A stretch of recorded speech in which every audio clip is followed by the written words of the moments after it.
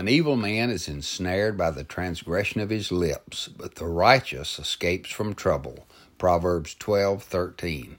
Here's another proverb concerning our words. You see, our words can bless or blast others. However, they also have a boomerang effect on the one speaking. Our words can trap us.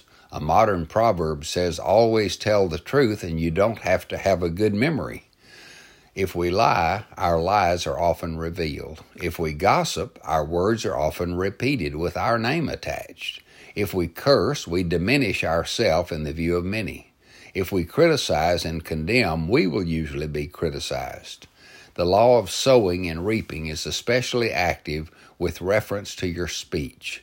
Sow words of kindness and love, and your word will help deliver you from trouble.